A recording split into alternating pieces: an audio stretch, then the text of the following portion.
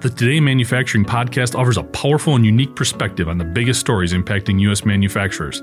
Anna Wells, David Manti, and Jeff Ranke apply their experience as editors of industry-leading brands Manufacturing.net and Industrial Equipment News in providing in-depth analysis of the latest headlines. Their insight, along with a mix of humor and human interest, makes Today in Manufacturing a go-to source. Keep pace with supply chain challenges, electric vehicle developments, labor struggles, robotics, and more by listening, downloading, and subscribing to the Today in Manufacturing podcast.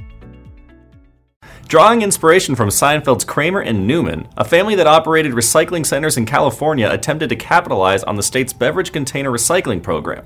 According to a statement from the Office of California's Attorney General Rob Bonta, during an 8-month period, the 8 family members brought some 178 tons of aluminum cans and plastic bottles from Arizona to undocumented lots in Riverside County, California.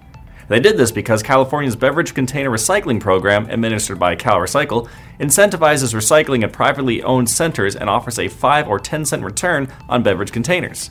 Arizona does not offer a similar program, and only material from California is eligible for redemption. The family, however, ran into trouble when the California Department of Justice began an investigation in 2022 into a group of their recycling centers in Riverside County. The investigation determined the family's alleged actions defrauded the CalRecycle program of approximately $7.6 million. DOJ agents also seized about $1 million in additional illegally imported beverage containers during the execution of search warrants on 6 locations.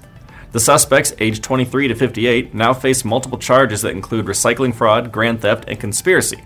CalRecycle also plans to carry out action against the involved recycling centers.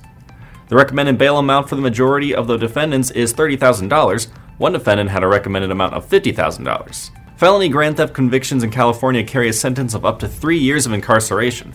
However, according to a California law group, potential sentence enhancements for felony grand theft of high-value property include an additional 4 years in prison if the property is worth more than $3.2 million. I'm Nolan Beilstein, and this is Manufacturing Now.